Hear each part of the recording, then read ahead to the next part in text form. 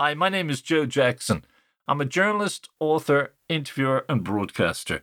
And given that we in Ireland are currently, meaning June 2021, celebrating in a TV documentary the unparalleled social significance of Gay Byrne as a broadcaster, I'd like to add to the celebrations by basing this podcast on a chat we had in early 1997 when Gay interviewed me over the phone about my latest book, Troubadours and Troublemakers.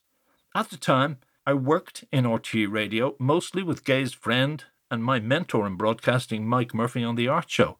I'd also met Gay on many social occasions, such as opening nights at the Abbey Theatre, where we'd have brief chats. But this was my first lengthy conversation with the man whom I rated and still rate as Ireland's best broadcast interviewer, largely because he truly engaged with people and really listened when they spoke. Not for him the tedious tendency of focusing mostly on a list of questions or the camera, though he had, as Mike Murphy once pointed out to me, that great skill of being able to operate in two capacities at the same time, as a professional interviewer and as the person who might be watching the interview at home. By this stage, in 1997, I myself had been an interviewer for more than a decade, but frankly, I was nervous of the notion that Gay Byrne was going to be interviewing me live on the air at peak time after the Angelus for all my sins. But I needn't have worried. Even over a phone, Gay had the ability to make a person feel relaxed. But the punchline in terms of the following podcast is that this 20-minute live slot on the Gay Byrne Show led to me finally finding my father's family. But that second interview with Gay, a few weeks after this one, you can hear in the second podcast in this 2-podcast series. You can, if you wish, subscribe to my podcast in its audio version on any podcast server or the visual version on YouTube, and then you'll be informed when I upload part 2 of my life-changing chat with the irreplaceable Gay Byrne. In the last few years, you've probably heard and read many different stories about famous people being abused as children by their parents and others, and how the parents were to blame for whatever problems they have in their own lives. Now, journalist Joe Jackson describes his father in his book called Troubadours and Troublemakers as somebody who, and I quote, foolishly tried to substitute both drink and drugs for the son he forced to leave home and later the wife and daughter who followed, because of his clearly uncontrollable, self-eroding tendency towards physical and psychological violence, unquote. Now, strangely enough, when Maeve Ruane reviewed his book in the Irish Times and dared to say that Joe's father abused his family, Joe Jackson says that she went too far. And Joe said in a letter to the Irish Times, I'm not sure whether it was published or not yet, that he doesn't want his father's memory soiled in this or in any other way. Good morning to you, Joe. Okay. You use very strong words about him yourself, though, but you don't want to jump on this abuse bandwagon. Is that what you're saying? Yeah, but firstly, I'd also like to thank you. Last year when I did the art show on Frank Sinatra, you made some very kind comments about my father, which were much appreciated by the family. Thank you. And it is the kind of, the word abuse has so many connotations to it that I'm very wary of, and I was very careful not to use it when I wrote the introduction to the book. And it's certainly not the way in which myself or the remaining members of our family perceive my father. So I just thought it was the wrong word used in the review. But you're implying more that to blame your parents is to be irresponsible and insensitive and so on. It can be. I mean, I've done a lot of interviews with people over the past 10 years, some of which are in the book, with people like perhaps Eartha Kitt. Eartha Kitt, yes. Yeah, that was one instance. Well, I think you had her on the Late Show at the same time. Yes. And at like 57 years old, she was still saying, and before I say anything about this, I don't want to hurt or offend or in any way belittle people who were abused and feel they are in pain and they are in grief and their lives were soiled. But I just think sometimes we can, or people can, put an inordinate amount of blame on the parents. And in Eartha Kitt's case, for her to say to me at 57 that she was still ending relationships with men before they could give her away, as her mother did when she was 7 years old, just to me seemed inappropriate. You know, to let your life be twisted so far out of shape. And it comes from direct experience, because my father, as I write in the intro to the book, tended to blame too many people for his own downfall. Like, he did blame me because I left home, even though I came of the age where people do leave home. He blamed the Catholic Church. He had read Joyce very deeply, and he blamed nearly everything about Ireland, including, I would say, you. And I wasn't allowed to listen to RTÉ radio. We had to listen to the BBC, which was very much a Dun Laoghaire thing. But he kept blaming too many people, and though some of it was rooted in what I see justifications, such as I mentioned in the letter to the Times, him being sent to Glencree when he was 11 years old for stealing a couple of rashers. Yeah, hold on, I want to come back to that, which is fascinating. But Okay. Also, you weren't allowed to listen to Irish radio. Well, no, he just had this. My father was an orphan, and he wasn't quite sure. I mean, I don't know very much about the people on my mother on his side. There was a time where I remember sitting in the car, and he got close to finding out who they were, and it was up in a church in Ballybrack. He asked the priest. The priest apparently had access to the information, but when the priest asked him what he did for a living, he said he was a crane driver, and the priest said, "I'm afraid I can't help you." Well, that's the way my father reported it to me, and he came down the driveway crying, which was incidentally the first time I ever saw my father crying, and he looked a bit like Sinatra and Brando mixed up. So to see this man crying when I was a kid was deeply moving. So he never found out, and all I know is that there's a woman, I think her name was Alice Breen, and I have a photograph in our photo album of another woman who was apparently a civil defence instructress in the 1970s called Colette Dunne, and that's as much as we know about that side of his family.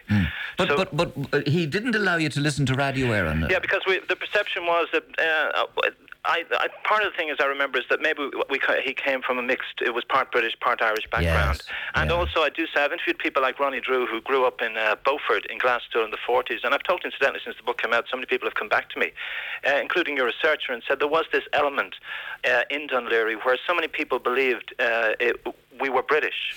Or Ronnie Drew actually said that when he was growing up, people in Glasgow would say the worst thing you could say about someone, he's a bit Irish. So my father took that to total extremes.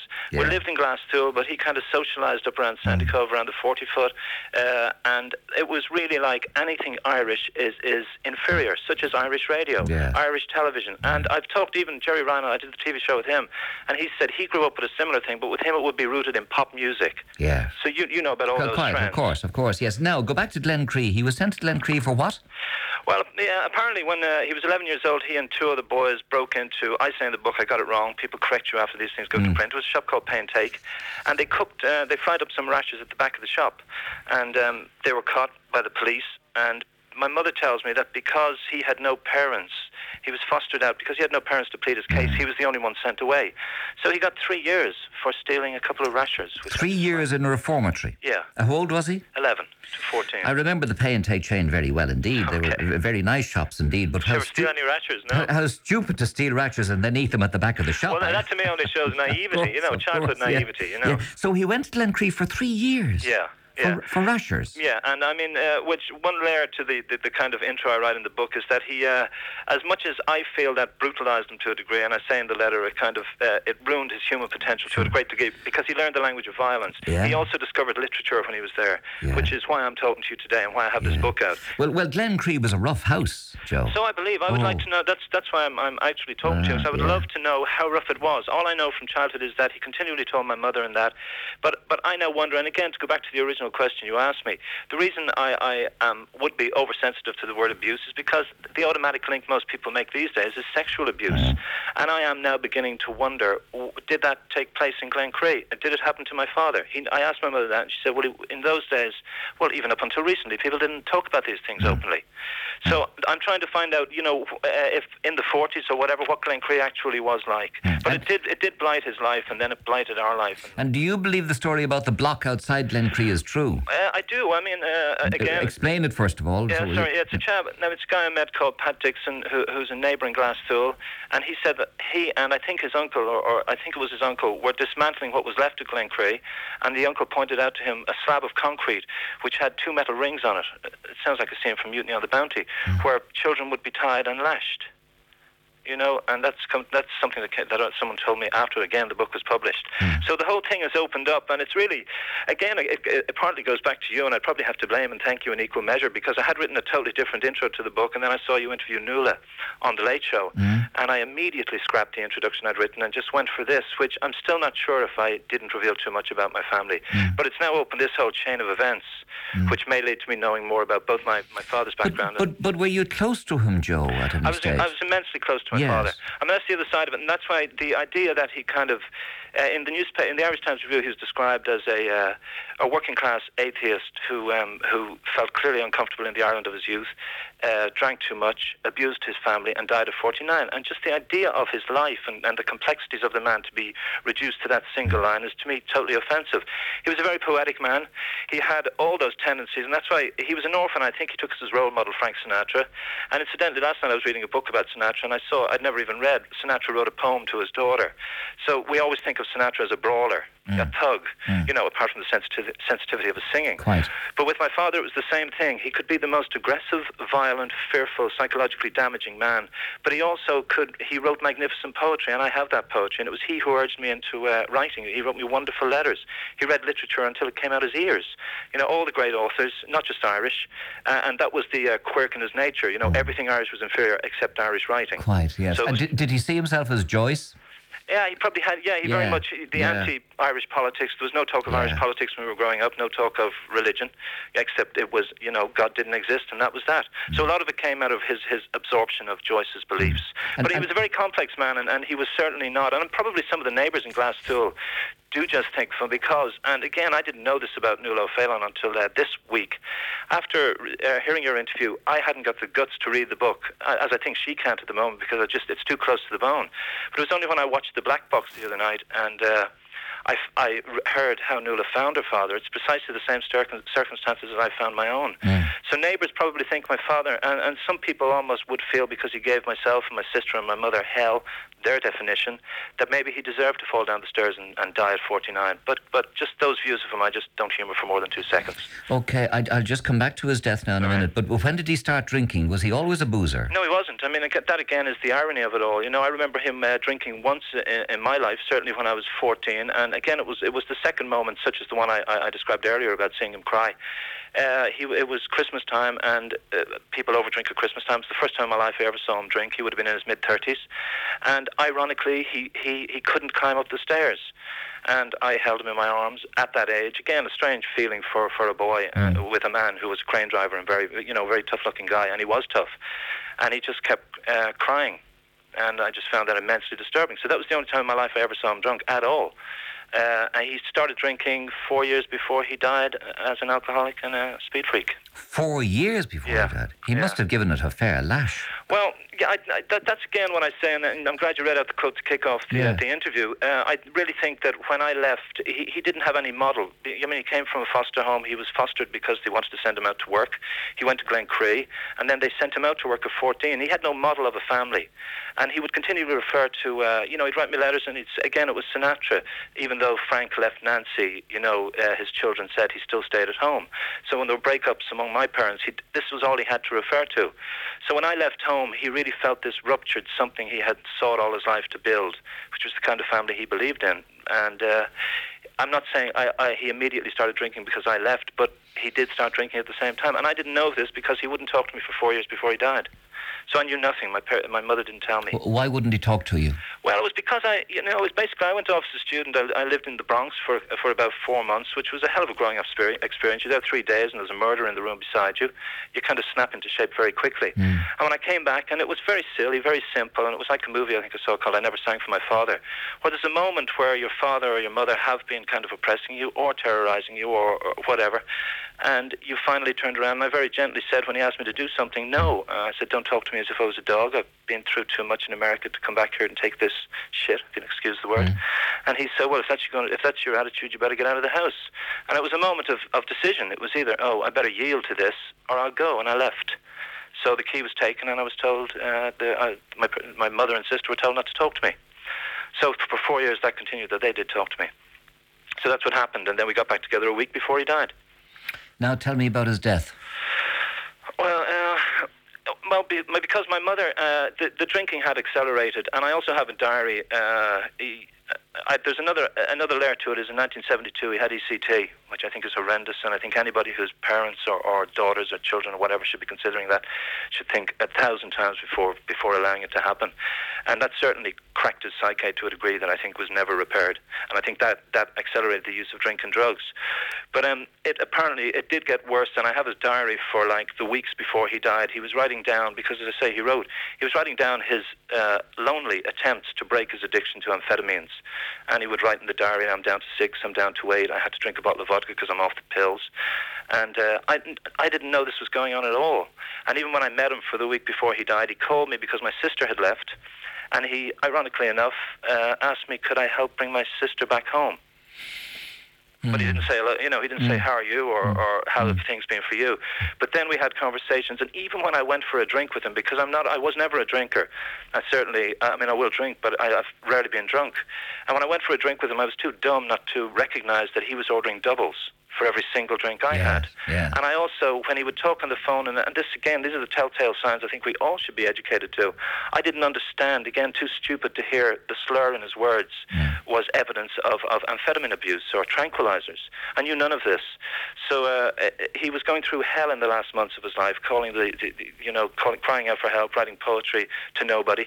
And then he said that, again, another irony is the day he died, one of the neighbours heard him singing out in the backyard and said, you're very happy. And he says, oh, well, Joseph and I are reunited. And then that night he fell down the stairs and died, which was... And when did you find him? The next afternoon.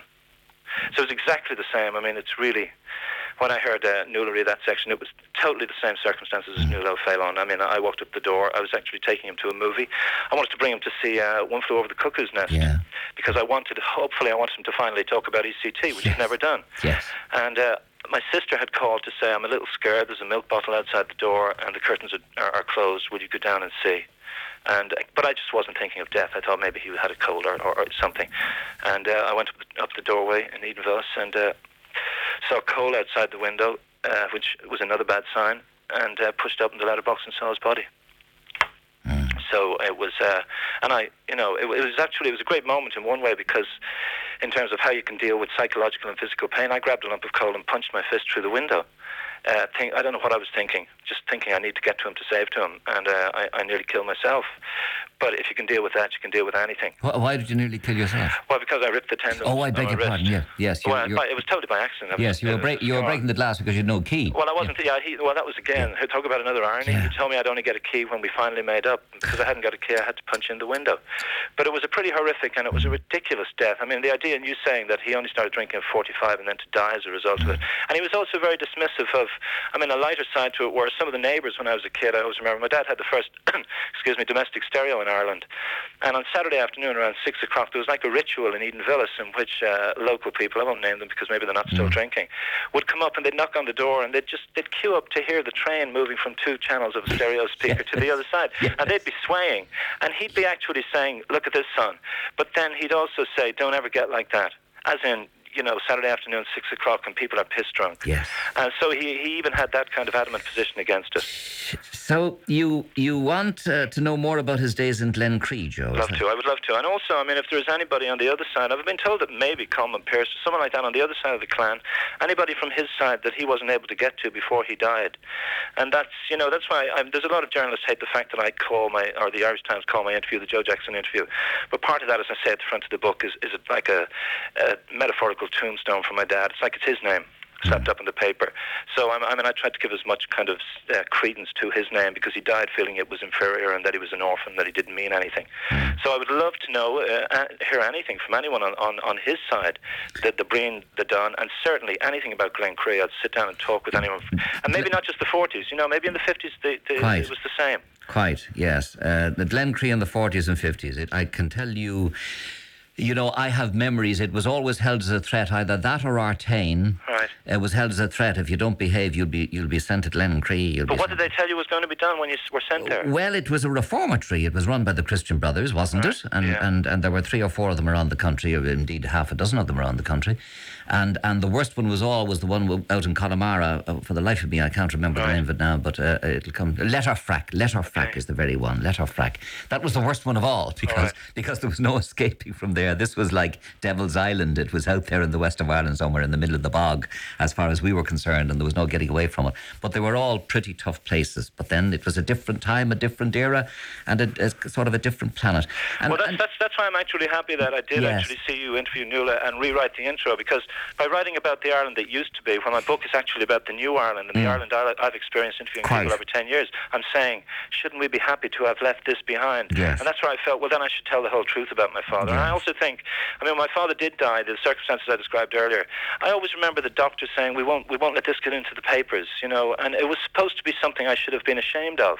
And I really don't think, as there are so many things that Irish people would just brush under the mat we're now speaking about, and certainly I don't think that anyone in Ireland should be in any way ashamed, because again, I remember, I don't know what it was, I read something about John Lennon wrote a letter to somebody who criticised him, and it was a turnaround. He said to the critic, you must have been in terrible pain when you wrote that letter. And I remember thinking, why that? But it was the idea that people do not act in this way or become alcoholics or turn to excessive use of drugs unless there's some kind of psychic pain. And that actually, when you understand that at 16 or something, I've thought along those lines ever since. So I'm not going to, I don't think anyone should be ashamed if their father, their daughter, their son, their partner is addicted to pills or is an alcoholic, or indeed if they die of the same thing. I wish more people would talk about these things. Well, they are lovely interviews in the book, Joe, with Gabriel Byrne and Roddy Doyle and Mary Coughlin and so on, about the Ireland of today and what they think about this, that and the other, and you've done a terrific job on it. Troubadours and Troublemakers. Troubadours and Troublemakers, and anything about Glen Cree in the 40s and into the 50s, and stop. You want people to stop blaming their parents for everything.